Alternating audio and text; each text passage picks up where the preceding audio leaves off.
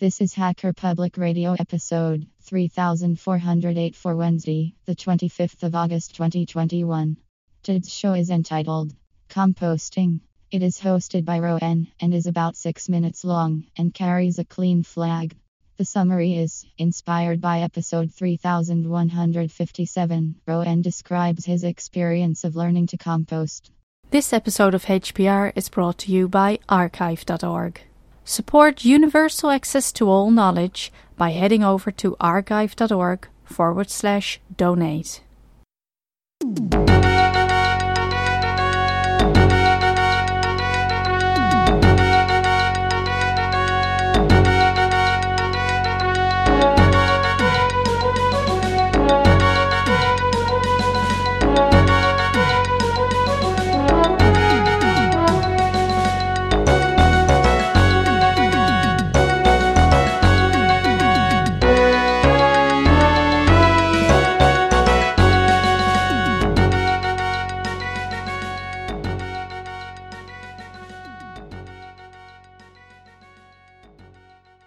Welcome to another episode of Hacker Public Radio.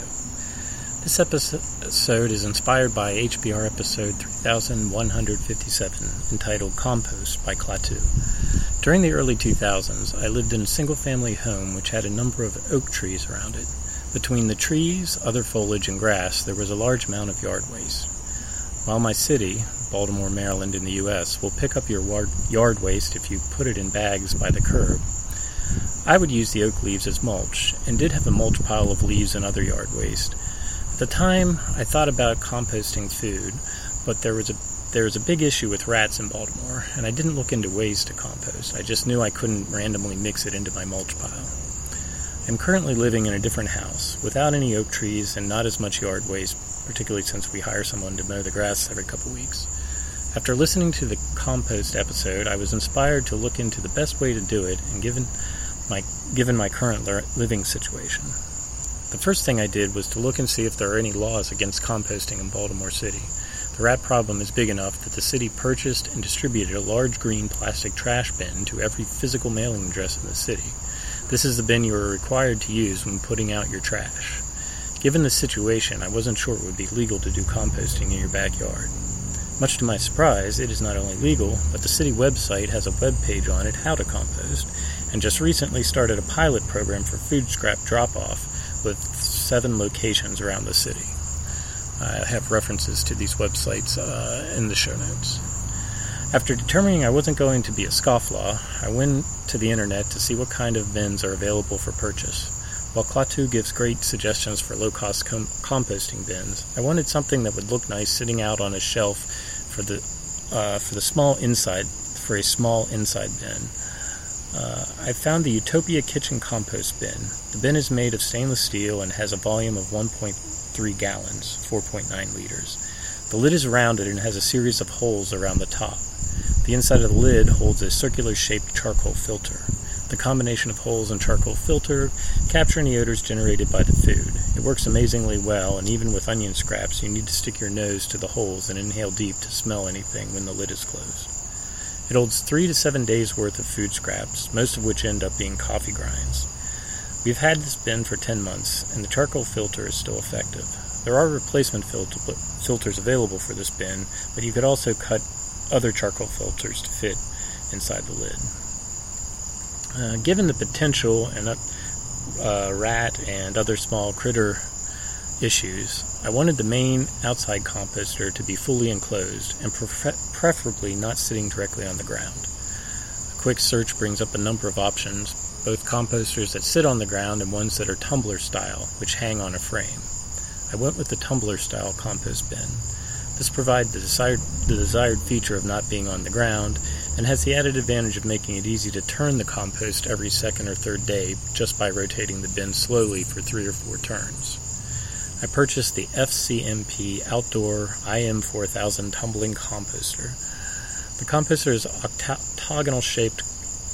an octagonal-shaped column with 2 chambers inside it. This allows you to fill one chamber while the other side is finishing the composting process. There are also aeration holes for each chamber, which can be opened to different levels to moderate the amount of moisture. The combined volume of the two chambers is approximately 37 gallons, 140 liters. So far, I've been very happy with this combination. I just emptied a chamber for the third time. I do have a bit of an issue with compost being overly damp.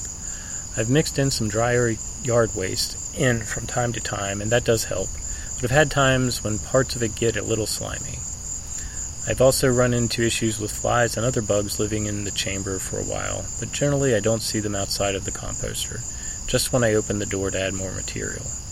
Not ideal, but not so bad that I did anything about it so far. I've also found certain things do take extra time to compost, and usually need some manual help to break down. Pits of mangoes and avocados in particular, along with corn cobs, take a long time to break down. They do start to compost, and are easy to crumble in your hands, but keep their basic shape for a long while. Eggshells don't really break down, as Klaatu mentioned, but they do become very brittle, and I crumble them up manually along with the pits and corn cobs. Another issue I have found with damper compost, particularly in cooler months, it doesn't heat up enough to decompose the seeds of some plants. This ended up being a pleasant surprise this summer after mixing in the first batch of compost in our little herb garden during the spring. We now have a combination of plum and medium-sized tomato plants and some kind of squash plant growing in it. If you don't want random plants growing in your yard or flower beds, do be careful when composting plants with seeds. While it takes a little extra effort, composting does reduce the amount of garbage you are sending to the dump and does reduce the smell of your kitchen trash bin. It also gives a rewarding feeling as you watch the material break down into rich dirt and then mix it into your garden or yard. I recommend giving it a try and posting your experience as another episode of Hacker Public Radio.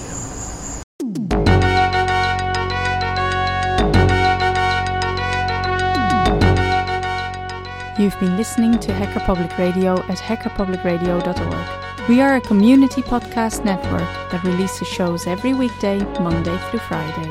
Today's show, like all our shows, was contributed by an HPR listener like yourself. If you ever thought of recording a podcast, then click on our contribute link to find out how easy it really is. Hacker Public Radio was founded by the Digital Dog Pound and the Infonomicon Computer Club and is part of the binary revolution at binrev.com. If you have comments on today's show, please email the host directly, leave a comment on the website, or record a follow-up episode yourself. Unless otherwise stated, today's show is released under a Creative Commons Attribution Share Alike 3.0 license.